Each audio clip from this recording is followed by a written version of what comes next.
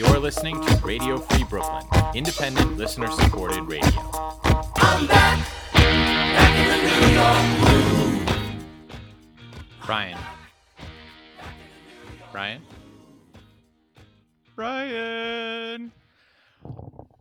Good afternoon or good morning or whenever it is you're listening to this, to all of you out there. Welcome to the Giants Among Men podcast. I am Scott Ishii, and I'm flying solo today. Our guy Brian is on a well-deserved trip and vacation to see his family. So I'm going to fly solo today, and Brian's done a solo episode before. This is going to be my first time dabbling in solo. And I got to admit, it's a little daunting to try and figure out how I'm going to fill up an hour all by myself. I wouldn't say that I'm incapable of talking for long stretches of time, particularly when I'm trying to make a point. And hopefully I have a point to much of what I'll say today. Otherwise, why would anyone listen? But an hour is a long time to fill to talk by yourself. And I admire that Brian has done it before. So I feel it only right that I give it the old college try. So here we go. I'm going to open by talking a little bit about baseball because I guess it's on the same weekend. We have Yanks Sox and then we have Mets Phillies going on. I don't really care much about Mets Phillies. I'll leave Brian to talk most about the Mets. I'm going to talk a little bit about the Yankees. The Yankees have just been so unbelievably choppy this year.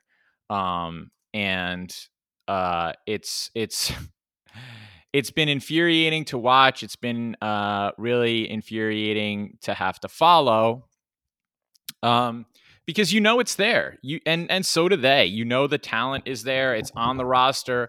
We've seen more or less this exact group of guys have a lot more success and play a lot better than what they're currently playing. So the fact that, they just can't seem to sustain anything is really frustrating. And kind of where to begin with all this, so I guess here's the thing, right? Because they did well against the Royals. It seemed like, okay, we're on track again. And now, they now have not beaten the Red Sox in, I guess I saw this stat the other day, and now I'm totally blanking on it. But they haven't opened up a season with this many consecutive losses to the Red Sox in 20 years or something. And that's terrible. I mean, and it shouldn't just be exclusive to the Red Sox. But here's what happened. So they perform relatively well against the Royals, and then you think to yourselves, okay, the Yanks are snapping out of it. This is great. And then they go up against Boston, and that's the real test, right? First of all, it's a team that led them going into the series anyway by 3.5 games in the division. With the Rays also at the top, the path towards a wild card is going to have to go through one of those two teams anyway. So, you don't really just want to play well. You want to win these games, and they're not winning these games. And I have to say that one of my biggest frustrations is watching Giancarlo Stanton. And I mean, look, I can fully acknowledge that's probably really unfair. But because, even in the losses to the Red Sox so far, you have Stanton with 2 games where he's gone 1 for 3. He scored a run in one of those games, 1 for 3. Look, he's getting on base. He's doing his part. And that's fine. And that's all well and good. Also, since June 1st, Stanton he's slashing 304, 429, 536, and he has 4 home runs. And this is all coming off the injured list. So why am I angry at Giancarlo Stanton? What is he supposed to do? He's been fine when he's been healthy.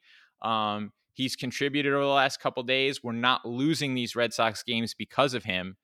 Now he's struck out twice in both games, and that's sort of what I'm getting to, because it doesn't really matter. He's gotten these hits and he's been playing well in June, but watching him strike out twice in those 2 games that I've watched them in this weekend, it's infuriating. Like, it makes me feel like that's the reason for the loss, even though I know that's not true. So I can acknowledge that it's not true, but I should probably get to the bottom of why I feel this way, right? Any good sports therapist will tell you you should get to the root of what these feelings are.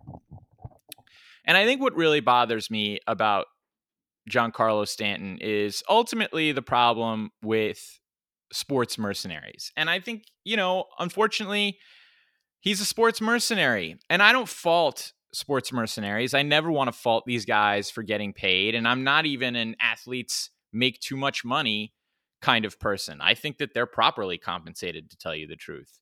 They have very unique abilities, and they're willing to open themselves up to all kinds of scrutiny in order to display those abilities for the amusement of millions of people. And I frankly appreciate it. So between team and league revenues, media contracts, networks, jobs, their talent props up basically a major global industry. So I have no issue with the amount of money Giancarlo Stanton is paid. But when you are highly paid and you come to a team like the Yankees, you run the risk of being seen as a mercenary. A-Rod is the most notable Yankee mercenary. Teixeira was a mercenary. But somehow Doc Gooden, Darryl Strawberry, David Cone, Tino Martinez, Paul O'Neill, none of those guys were mercenaries. And in fact, I think to a large degree, they're thought of as sort of being homegrown. But they definitely weren't. Obviously, Doc, Darryl, and Cone most notably had pretty decorated careers as Mets. Tino Martinez was on the Mariners team that knocked the Yanks out of the division series in 95. Roger Clemens is borderline, because I think that there were people that figured out a way to embrace him. But there was also, a lot of hate directed towards that guy. And that was even before the whole steroid debacle, where I think also, people held or were kind of more angry at Clemens over that. I think more just because of, who he was, and not necessarily that what he did was especially egregious. Although his lying was pretty bad. But anyway, there are a lot of things that separate these guys in terms of where they were in their careers, how early their success came with the Yankees. But I do think the timeliness of the success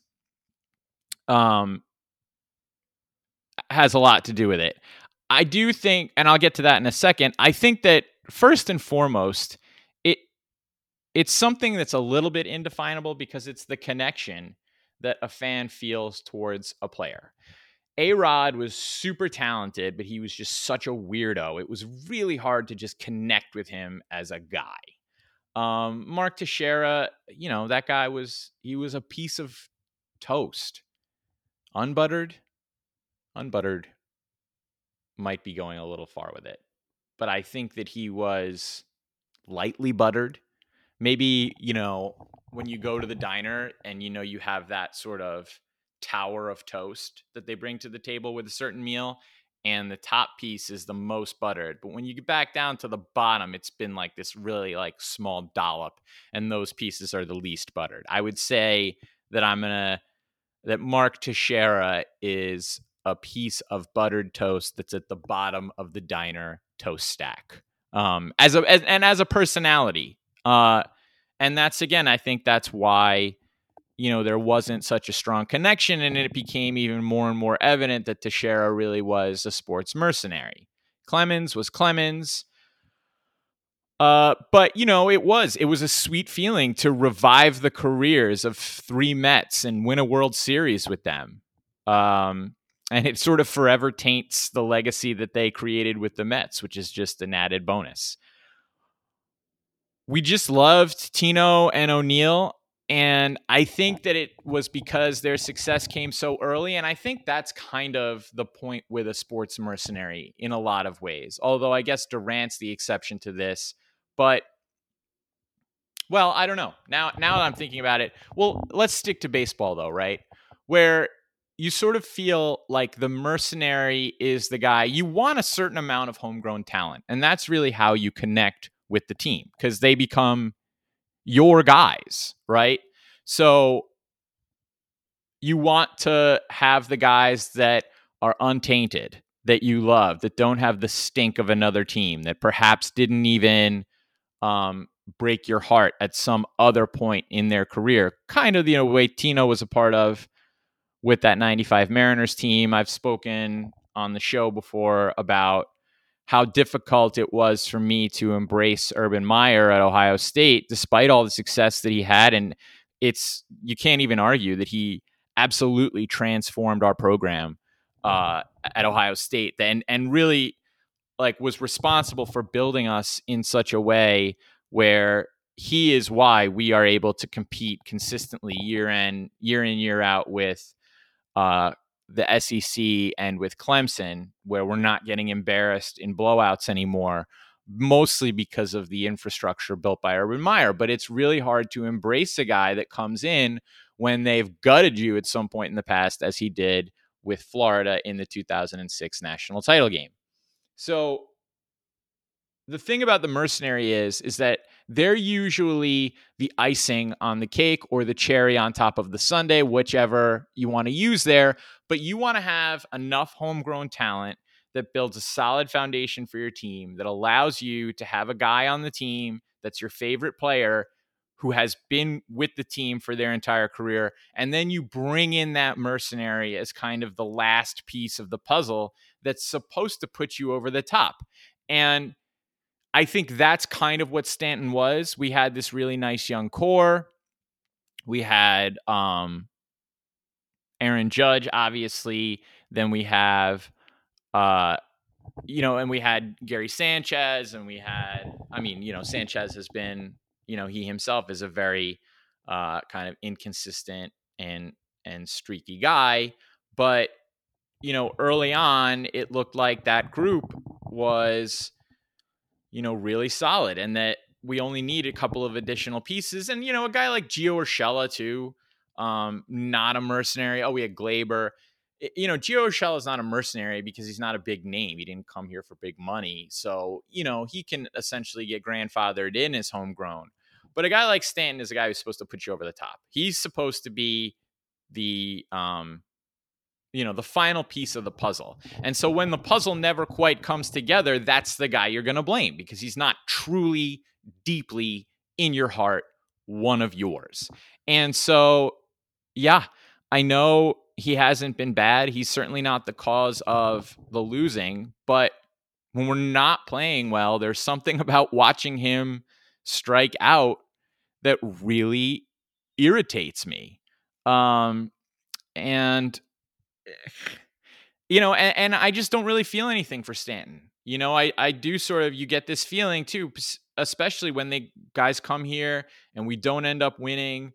Then it's easy to start to tell yourself, well, yeah, his best years are behind him. His MVP years were as a Marlin. In fact, he's really a Marlin. And who wants a Marlin?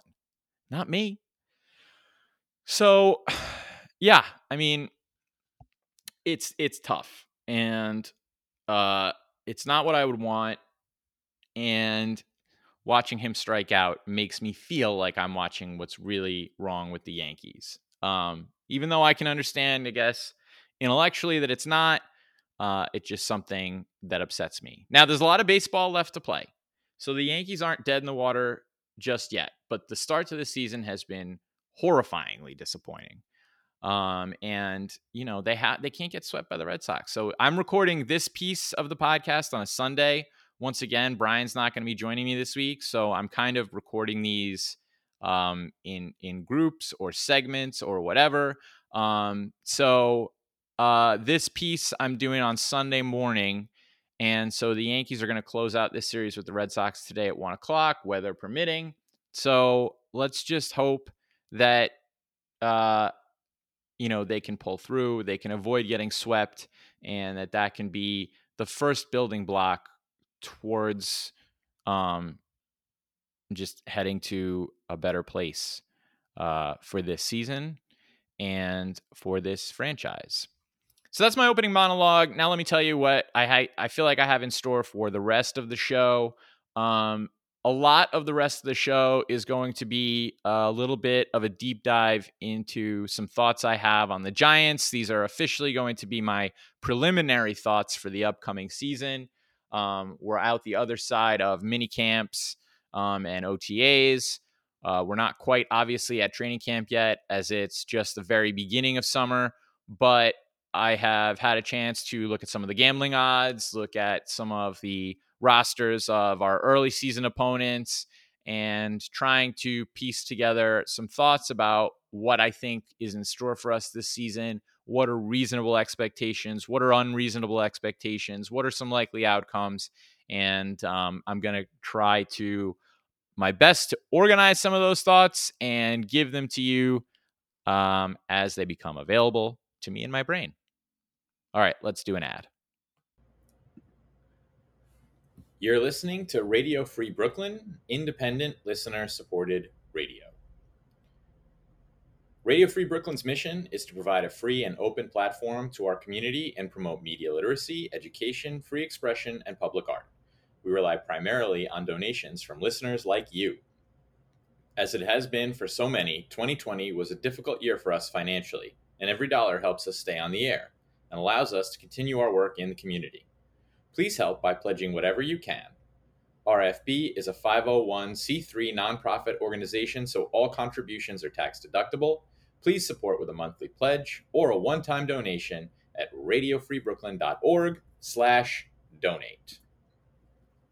Okay, so let's move on to some Giants talk. Since I recorded that Yankees bit, the Yankees dropped the closing game of the series to the Red Sox, so they got swept again. And last night they lost to the Angels at home, 5-3. And let's just see. Giancarlo Stanton did hit a home run to dead center field. So I guess in my face, but I still sort of stand by my point. I do think it's just when you look at this team, it's hard to make an emotional connection to Giancarlo Stanton. I think that's just me personally. And it makes me think of him more as a mercenary, and it makes me blame him, even when he's playing well, for not being the final piece to the puzzle. Is that fair? No, it's not. I mean, I'm not even going to go into some I'm not going to even try and make a point that it's fair. I'm not going to try and justify it. It's not fair, but I think that's the point. It's an emotion thing. And when you're a high-priced player that comes to a new city, I think that a lot of work needs to be done to try and connect with the fan base so that you're not thought of as a mercenary. So am I being too hard on Giancarlo Stanton as a baseball player? Definitely. This isn't his fault. And if I should be treating anybody like a mercenary, it probably should be Garrett Cole right now. Or at least with the stretch that, when you compare and contrast the performance of the two players, Stanton and Garrett Cole, I should be harder on Garrett Cole right now than I'm being on Stanton. But I don't know. I guess somehow I feel more defensive of Garrett Cole because I think the spider tack thing is a bunch of nonsense. So, and in a weird way, that's how you make the emotional connection, right? Where it's like, hey, I don't think you're treating this guy fairly. If I were in his shoes, I'd be pretty pissed off about it. And then next thing you know, you feel connected to the guy. And I don't know, look, to be honest with you, and this is a little weird, but maybe the problem is Giancarlo, like when you look at Stanton standing in that batter's box, he looks like, a sculpture or something. He's tall, broad-shouldered, big dude, clearly handsome. Maybe I'm just like, you know what? F this guy. He, of course he's awesome. Look at him. Look how awesome he is. Why how am I supposed to feel connected to somebody like that? So, I don't know. But, and not to say it's not like Garrett Cole's out there looking like a beast. But I don't know. I connected to him, I think, because he got unfair. And, he's been on the team a year. I don't know. It doesn't make any sense. Okay. It's fandom. Get off my back. Bottom line is, the Yankees stink, and it's upsetting, and I'm just a fan, and I'm just some guy off the street who is like, I don't even know, maybe 5-10% happier when my teams play well. So my team's not playing well and it makes me angry, and it's, in the grand scheme of things, low stakes. So someone needs to be blamed, and I'm blaming Giancarlo Stanton. Aaron Boone gets a lot of blame too, but he's a manager. Like, come on, guy's a baseball manager. He's not like an NFL head coach. But speaking of the NFL, let's jump to the Giants. All right, because that's, I think, where I'm going to try and spend the bulk of my time today. So, big piece in The Athletic out this morning by Dan Duggan. He spoke to Dan Orlovsky about Daniel Jones and his development and what he needs to work on and so on and so forth. It's a good piece. It's worth reading. I like Dan Duggan. Here's where I think the Giants are wrong about Daniel Jones. By all accounts, he's a smart guy, and I take them at their word that he understands the complexities of Jason Garrett's offense, knows it inside and out, all that stuff. But there are multiple reports that he processes things slowly, which doesn't mesh well with Garrett's read-heavy pass game. A lot of the routes take some time to develop because a lot of it's based on taking shots down the field, which Daniel Jones did not do. And, we're not taking advantage of his speed and his athleticism, and we're giving him too much to think about. And I just think Garrett is an awful fit for him. The other thing, and I've read this in other places, and it's in Duggan's piece as well, was that Jason Garrett came in and he wanted to stress ball security with Daniel Jones. Now, again, on its face, that doesn't seem like a terrible idea. In fact, it seems almost like it's something that would be unfair to knock Garrett or the Giants for thinking that they needed to do with Daniel Jones. I mean, even in his rookie season, he had his 24 touchdown passes. He also had 23 turnovers. And those numbers were even worse this year. I mean, ghastly even in terms of his turnover numbers. Give me 1 second. I just had him here right in front of me. And now they're gone.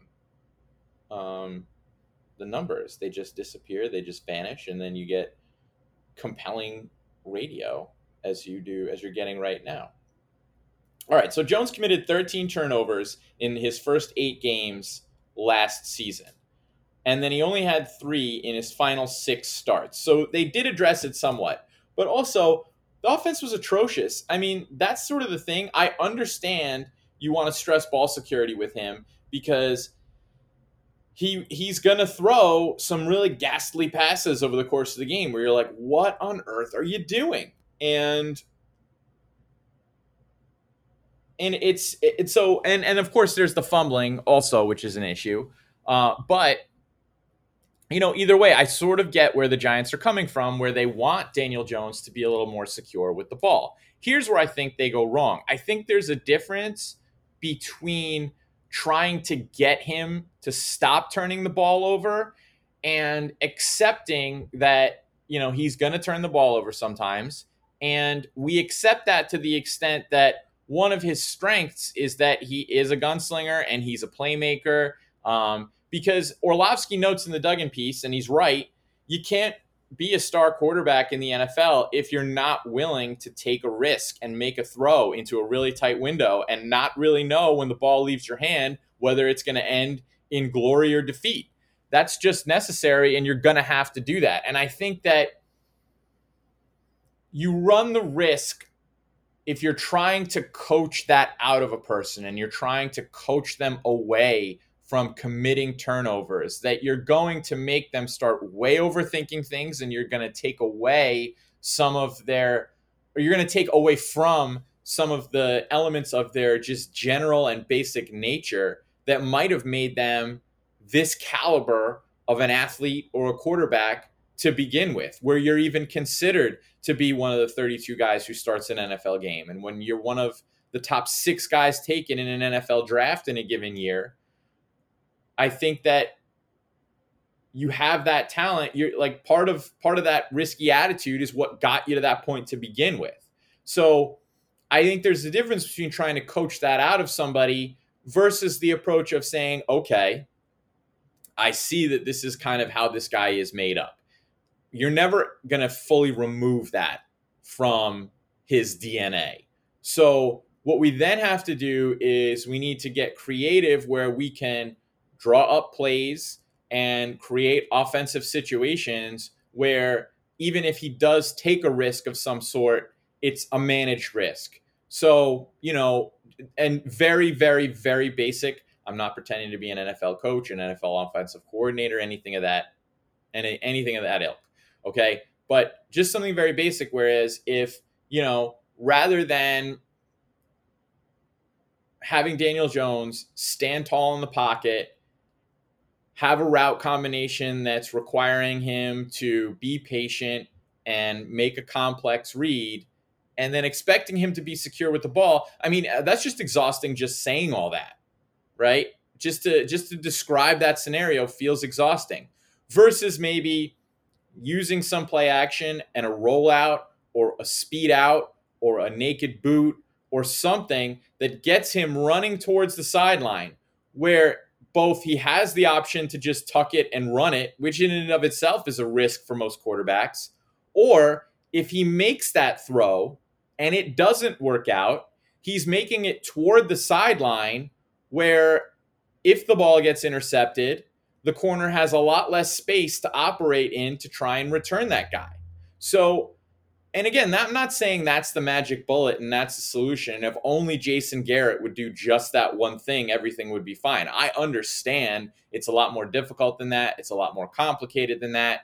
But my point is that I think it's less about taking an element about a guy's personality and style of play that without a doubt contributes to making them the player that they are and trying to sort of surgically remove the pieces of it that you don't like versus kind of accepting, okay, this is kind of who he is. So what's the best way to take someone who's like this and maximize them? And I just would like to say, would it shock anybody if Jameis Winston was awesome this year for the Saints? I don't know. I mean, maybe it would. Maybe it would shock some of you. I, for one, would not be shocked. I just wouldn't. Like, Sean Payton is a good coach, and Sean Payton is exactly the kind of coach, both overall and in his kind of offensive mindset, where I think he is going to put Jameis in positions where Jameis can be successful. It doesn't mean we're not going to see any bonehead interceptions from him. It doesn't mean there aren't going to be some, head scratchers. But when those things do occur, I have the confidence that Sean Payton has designed that play where it's going to minimize the damage that gets done to the team. And I think that that's the problem. I think that one of the reasons why Jason Garrett has been so bad is that that's not really his mindset. That's not really his approach. I think it's just Jason Garrett is running Jason Garrett's offense. The same Jason Garrett offense that he would have loved for Dak Prescott to have run, and the same Jason Garrett offense that he would have loved Tony Romo or Vinny Testaverde or whatever. Like, I don't know that he is tailoring it necessarily to the circumstances of both Daniel Jones and the personnel that's around Daniel Jones. And that's one of the several issues that I have with Jason Garrett. So therein lies the problem for me, because I find it really difficult to sort of put together an optimistic outlook for the Giants this year, knowing that Jason Garrett is there. And that's really what it boils down to. I do have confidence in Joe Judge.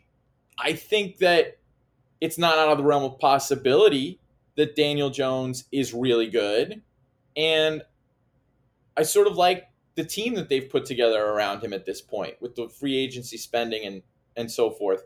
So, but at the same time, we're not going to go anywhere if Daniel Jones doesn't play well. And Daniel Jones is not going to play well unless a good offense is built around him. And I don't have any faith that Jason Garrett's going to be able to do that. None.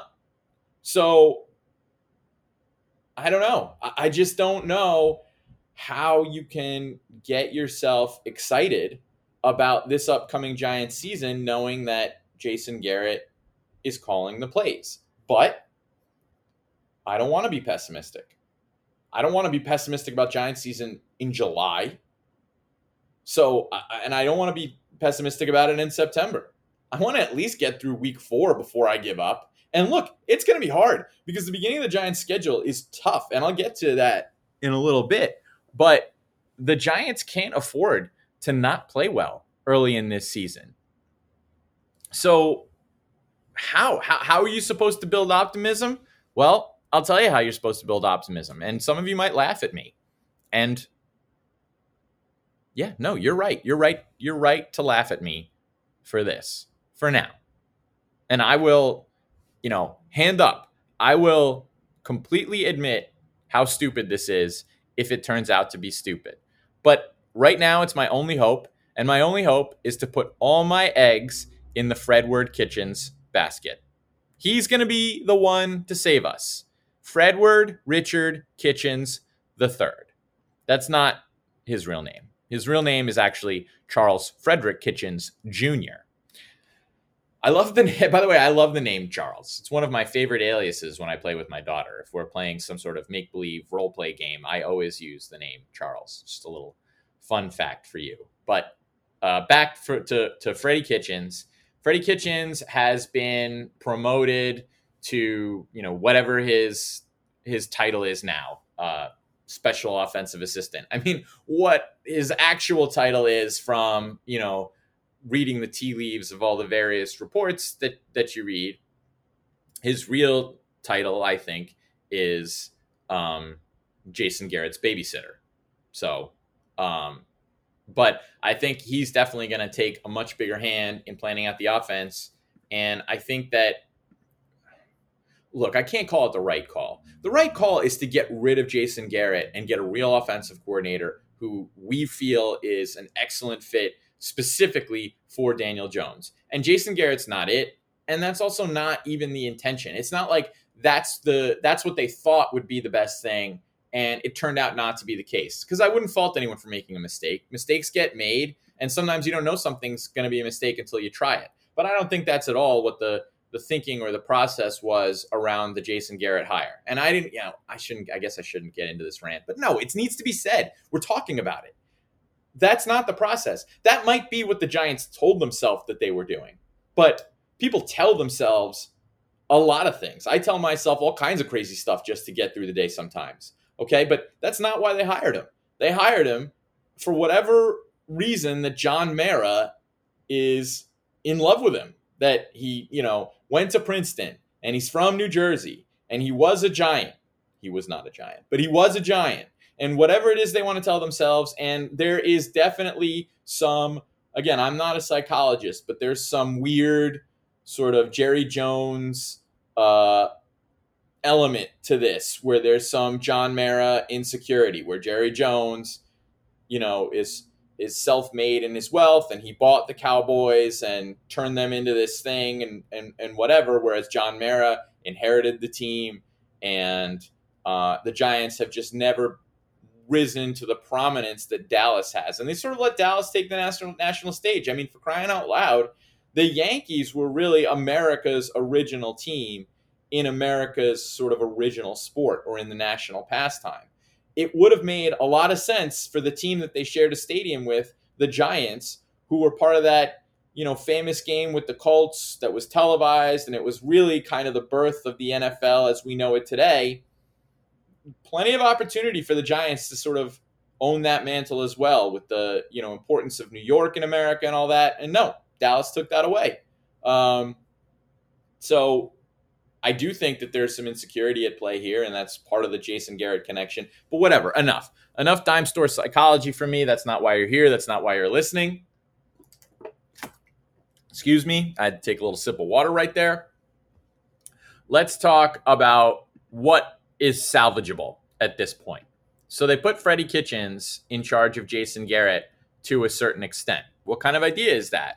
Well, honestly, I think as far as ideas go that are more meant to clean up a mess that already exists, this isn't a bad one. So Freddie Kitchens, before he was, and look, I almost think it's unfair to blame Freddie Kitchens for any of his run with the Browns. I mean, I guess you can because Stefanski's done such a terrific job up there in Cleveland, and he's got people excited. But that's the thing. He's got people excited about the team this year, but we'll see. Freddie Kitchens did not work out as the head coach of the Browns. But also, let's be honest, like Freddie Kitchens is just not a head coach. I don't think. He doesn't appear to be that way. I mean, here's the thing about head coaching that everybody's got to kind of understand. It's not always the logical progression from outstanding coordinator to head coach, because we've seen it a million times. We've seen that not work out a million times. And I see it, frankly, a lot as a teacher who works in the public schools. I think that a lot of people think or feel like, oh, hey, I'm a really great teacher, so the next logical step for me is to become a school administrator. And you see that not work out all the time, too, in large part because they're very different jobs. Being a gifted teacher does not necessarily mean you're going to be a gifted administrator. Just the nature of the job is completely different, even though it's done within the same building and infrastructure and all that.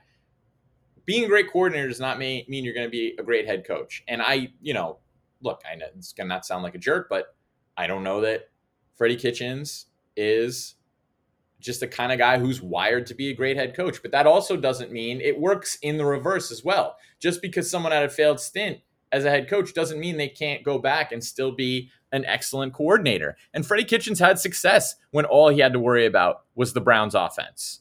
So he took over play calling duties in week 9 after Hugh Jackson and Todd Haley both got fired. And what's his name took over as the head coach, the defensive guy, the Bountygate guy. I can't stand him. But Freddie Kitchens took over in week 9.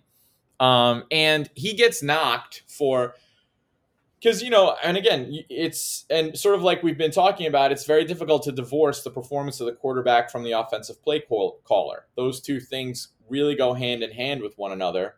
And Baker performed well during that stretch. Freddie Kitchens called things well during that stretch. And then the following year, when both Baker struggled and the Browns struggled under Kitchens' leadership, people then went back and did a little bit of revisionist history to say, well, but their schedule was really easy for that stretch, and that's why they had so much success. But I don't know. Is that true? Do we know that? Because Kitchens takes over in week 9 just in time for the Browns to play the Chiefs. Now, the Chiefs, of course, are known far more for their offense than for their defense. At least that was more so back then. But, and you'll hear this a lot as a buzzword, there's complementary football to be played. The Chiefs' defense is going to give up more points because their offense is scoring so many points. So it's simply more plays on the field for the defense, and mathematically, the odds of the other team scoring are just going to go up the more opportunities you give them. So they open up with the Chiefs, and then, okay, so they go 5-3 with Kitchens calling plays.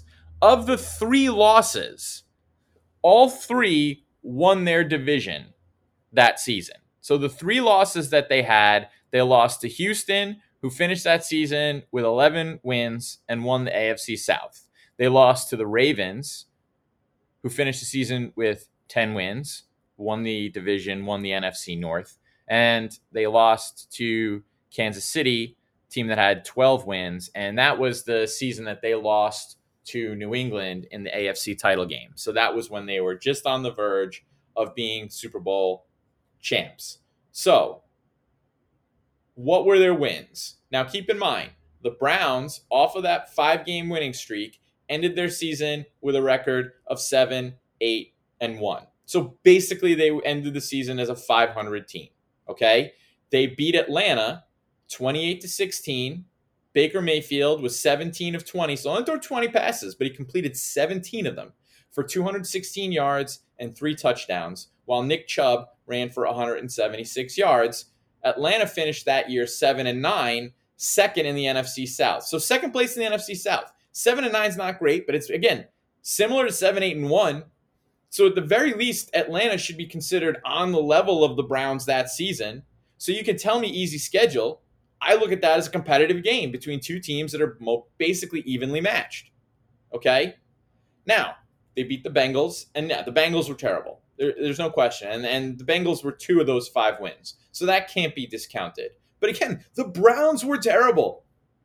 Just 1 year before the season that I'm talking about, which is the 2018 season, in 2017, the Browns were the laughingstock of the league. The Browns were this Bengals team. And they're only 1 year removed from that season. So, look, that's probably the biggest stretch I'm making in trying to sell you on the idea that the schedule wasn't too easy. I'm not saying the schedule wasn't easy. What I'm saying is that the schedule is not, it wasn't just a cakewalk. It wasn't, or it doesn't just discount any credit you want to give Freddie Kitchens and Baker and this Browns team in general. The schedule's not discrediting, is my point. You got 3 division winners. Fine. You have 2 games against the Bengals. You have 3 games against teams that won their division and had double-digit wins for the season. I mean, it's not like the schedule was just nothing. The wins, okay, so they got 2 of them against the Bengals. They got 1 against Atlanta. And again, there's no reason not to think of Atlanta as an evenly matched team at that point. They also beat Denver 17-16. Baker struggled in this game. Okay, 18-31 for 188 yards, 2 TDs, 1 interception. Still, just 1 interception for him. Chubb had 20 carries for 100 yards. And Denver had the 6th best defense in the league that year, the 6th best overall defense by DVOA in the entire league that year, and the 5th best passing defense. Okay, so 18-31, 188 yards, 2 touchdowns, 1 interception, 17 points, and a win against the 5th best passing defense in the league.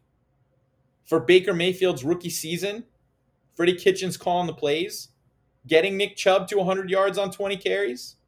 And by the way, we're going to have Saquon back this year. Okay? We're going to have Saquon back. So, I don't know.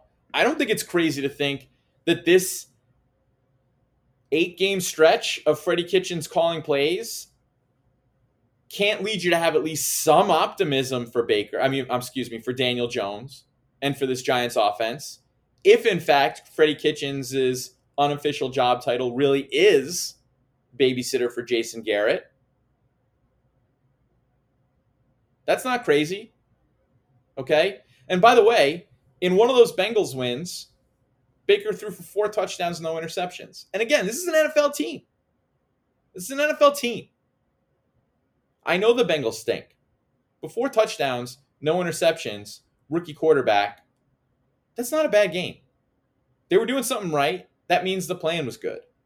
Okay? And look, this loss to the Ravens, because 2 Bengals games, 3 games versus division winners. I just made that comparison, and I think that the easy counter to that would be, but they lost all those games. All 3 division winners that they played, they lost all those games. Fair. It's a good point. Lost to the Ravens. They still put up 21 points on Kansas City. Kansas City scored 37. Andy Reid, Patrick Mahomes. There's no shame in that. All right. The loss to Houston, they lost 29-13. So look, that's not great. All right. Baker, 29-43 for 397 yards, 1 touchdown, 3 interceptions. And Houston had the 5th best defense overall in the league, 13th best defense against the pass, 4th best defense against the run. But again, we're talking complimentary football here. If you're the 4th best defense against the run, that means they can't really get Nick Chubb going. And then it becomes a lot harder to pass and a lot easier on the 13th. So still a top half defense in pass defense in the league. And 3 INTs is terrible. It's hard to win a football game if your quarterback throws 3 interceptions, but he threw for over 50% and almost 400 yards. And then the Ravens game, The Ravens had the fourth best defense in the NFL that season and the fourth best pass defense in the league. So the best pass defense that they played against all season came in this stretch against the Ravens. Baker again throwing for almost 400 yards, 376 yards. Now, he also had 3 interceptions in this game, but he also had 3 touchdowns in this game. So, yeah, I don't know. If you told me that this season Daniel Jones would throw for nearly 400 yards and 3 touchdowns, but also throw 3 interceptions against the fourth best defense in the league, I would say, all right, yeah, I'll take that. Because if you could do that against them, probably cut down on those interceptions when you're playing a team that's not quite as good as the fourth best defense in the league. And then maybe we have a shot. Maybe we have a shot to win the East. Maybe we have a shot to make the playoffs. Maybe we have a shot to meet the bare minimum standard that I'm hoping for, which is just to have a competitive season, for crying out loud. Please. Please. That's all I want. Just a competitive season. Is that asking too much? I don't think so. So I hope I've successfully made the case for Fredward Kitchens. And I hope you can join me. I think that needs to be our rallying cry. Charles Frederick Kitchens Jr.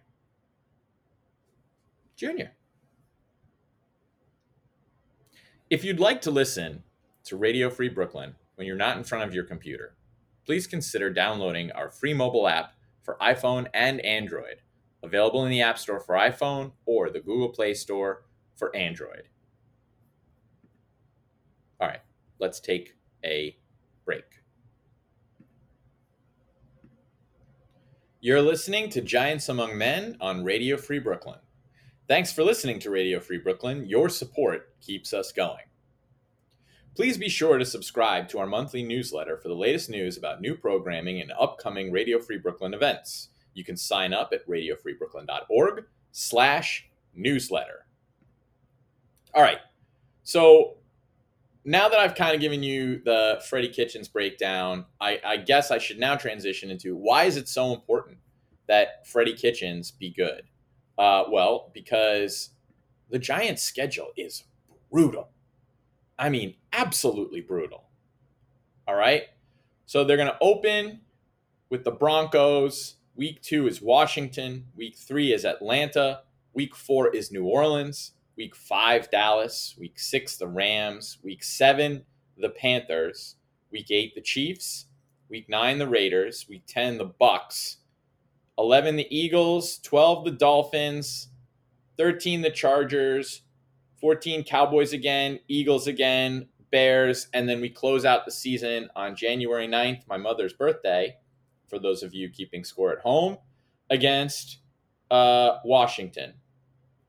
So what I did was, let's first of all look at the over-unders from each of the opponents. So the Giants over-under for this year for wins is 7 wins. 7 wins is the over-under. There are only 2 opponents on their schedule with lower win total over-unders at this point in the preseason. Those 2 teams are, I believe, it's Las Vegas and it's Las Vegas and the Eagles. So that's a total of 3 games on our schedule. 3 games on our schedule where the opponent at this point in the preseason has the lower win total over-under than we do. Okay, so first of all, you're going to have to go 3-0 in those games. We're going to have to sweep the Eagles, which is tough. It's always tough to sweep a team.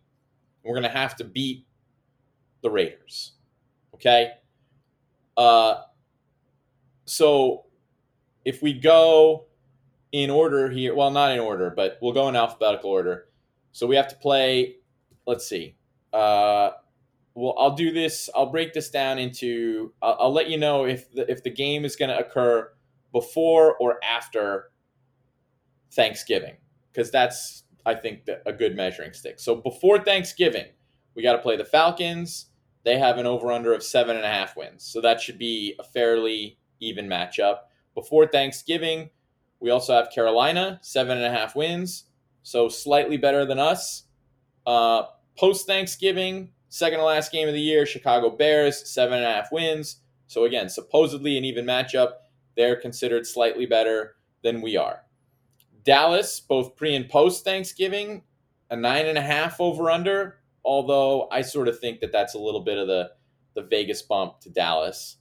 The Broncos, our week one opponent, 8.5 over under. I want to say a little bit more about them in a second.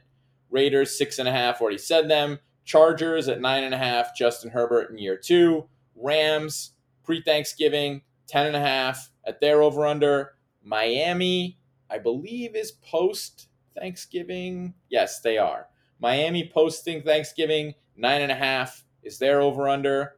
Philly, I already told you, 6.5. The Bucks, which is right before Thanksgiving, they're at 11.5, defending Super Bowl champs, and Washington, who will face pre and post Thanksgiving, 8.5. So a full game and a half more over under win total than us. They are the defending champs of the division. They should be the favorites this year. They're not, only because of Dallas and I think the Vegas bump. But I think that Washington should absolutely be the favorites to win the division this year. All right, so let's go through some of this. And in order, all right, defensive DVOA from the end of last season. All right, so New Orleans had number two in defensive DVOA at the end of last year. They're on our schedule. Washington, number 3. We got to play them twice. The Rams were number 4. We're playing them. And Tampa Bay finished the season with the 5th best DVOA on defense in the NFL. And, by the time they reached the Super Bowl and they were, firing on all cylinders, they were unstoppable defensively. Even though, again, too, we played well against them last year. There are some variance numbers too that I'm not going to get into too much right now. But, I think that Tampa Bay struggled with consistency earlier in the year last year, and probably in the game that they played against us. Also of note, Chicago had the 8th best defense by DVOA last season, and we're going to face them with Justin Fields. We've already talked a little bit about that. So that's 1, 2, 3, 4, 5 teams on our schedule. One of them we play twice, so that's 6 games on our schedule where we're facing a team that was top 10 in defensive DVOA. Miami was 11th, so just outside of that top 10. And I want to talk a little bit, too, about Denver. Sitting there at 13 last year, but they were pretty banged up last year. I think they have a lot of guys healthy. I think they're really strong at corner. And they drafted, what was that guy's name? Now, I don't think they took Surtain. It wasn't Surtain. It was the other guy that the Giants were thinking about taking. Why didn't I just write this down? I don't know. So anyway, I think that that's a really tough week one opponent. I think it's a sneaky tough game to open with because, look, they have a little bit of a QB controversy going out there. I would rather face Drew Lock than Teddy Bridgewater. I think our defense is going to have a much easier time taking advantage of Drew Lock. I'm not really scared of Teddy Bridgewater, but I think he brings you a lot more consistency. But what I'm far more concerned about with opening up against Denver is their defense. Vic Fangio obviously was a long time, highly successful coordinator on the defensive side for Chicago. Obviously, he's the head coach in Denver now. They did draft Surtain. So they drafted Patrick Surtain out of Alabama, a corner. They already had a ton of really good cornerbacks, and then they added an awesome corner in the top 10 of the draft. So I think their secondary is going to be really good. And that's going to be an interesting initial test for the Giants offense and for Daniel Jones and for, as we've discussed, our guy, for Edward. So, and maybe, Jason Garrett too, I guess. But that's really scary that's who we're opening with, because I think that defense is going to be good, and I think that could lead to us being depressed right away, because I think that's going to be a really good defense. Then we have Washington in week 2. Like I said, last year, they had the third best defense in the entire league by DVOA. Then we have the Falcons after that. Then right after that, we have the Saints, who had the second best defense in the league. All right. Then we get the Cowboys. They stink on defense. But then the week after that, we get the Rams, who are just a really good team, period, and have an excellent defense. Then Panthers, then Chiefs. Right. Then the Raiders becomes a must win at that point. Then we got the Bucks, the defending champs. Then Eagles must win. Then Dolphins are a tough game. Chargers are a tough game. Cowboys are the Cowboys. Eagles become a must win. The Bears will be a tough game. Like, there's just no gimmies on this schedule. And, look, it's an NFL schedule. There aren't really usually gimmies. But look, what it all comes down to, and again, this is what this entire episode of, the Giants portion of the episode has been about, which is that Daniel Jones has to be good. The offense has to be good. Otherwise, this is going to be a disaster. And I think we're going to find out really soon. And I think, I guess I'll say this. The thing I'm most optimistic about was last year was so a worst case scenario for Daniel Jones and the Giants offense. Because, and another thing too, I guess I want to close on this point maybe, because it does bug me a lot.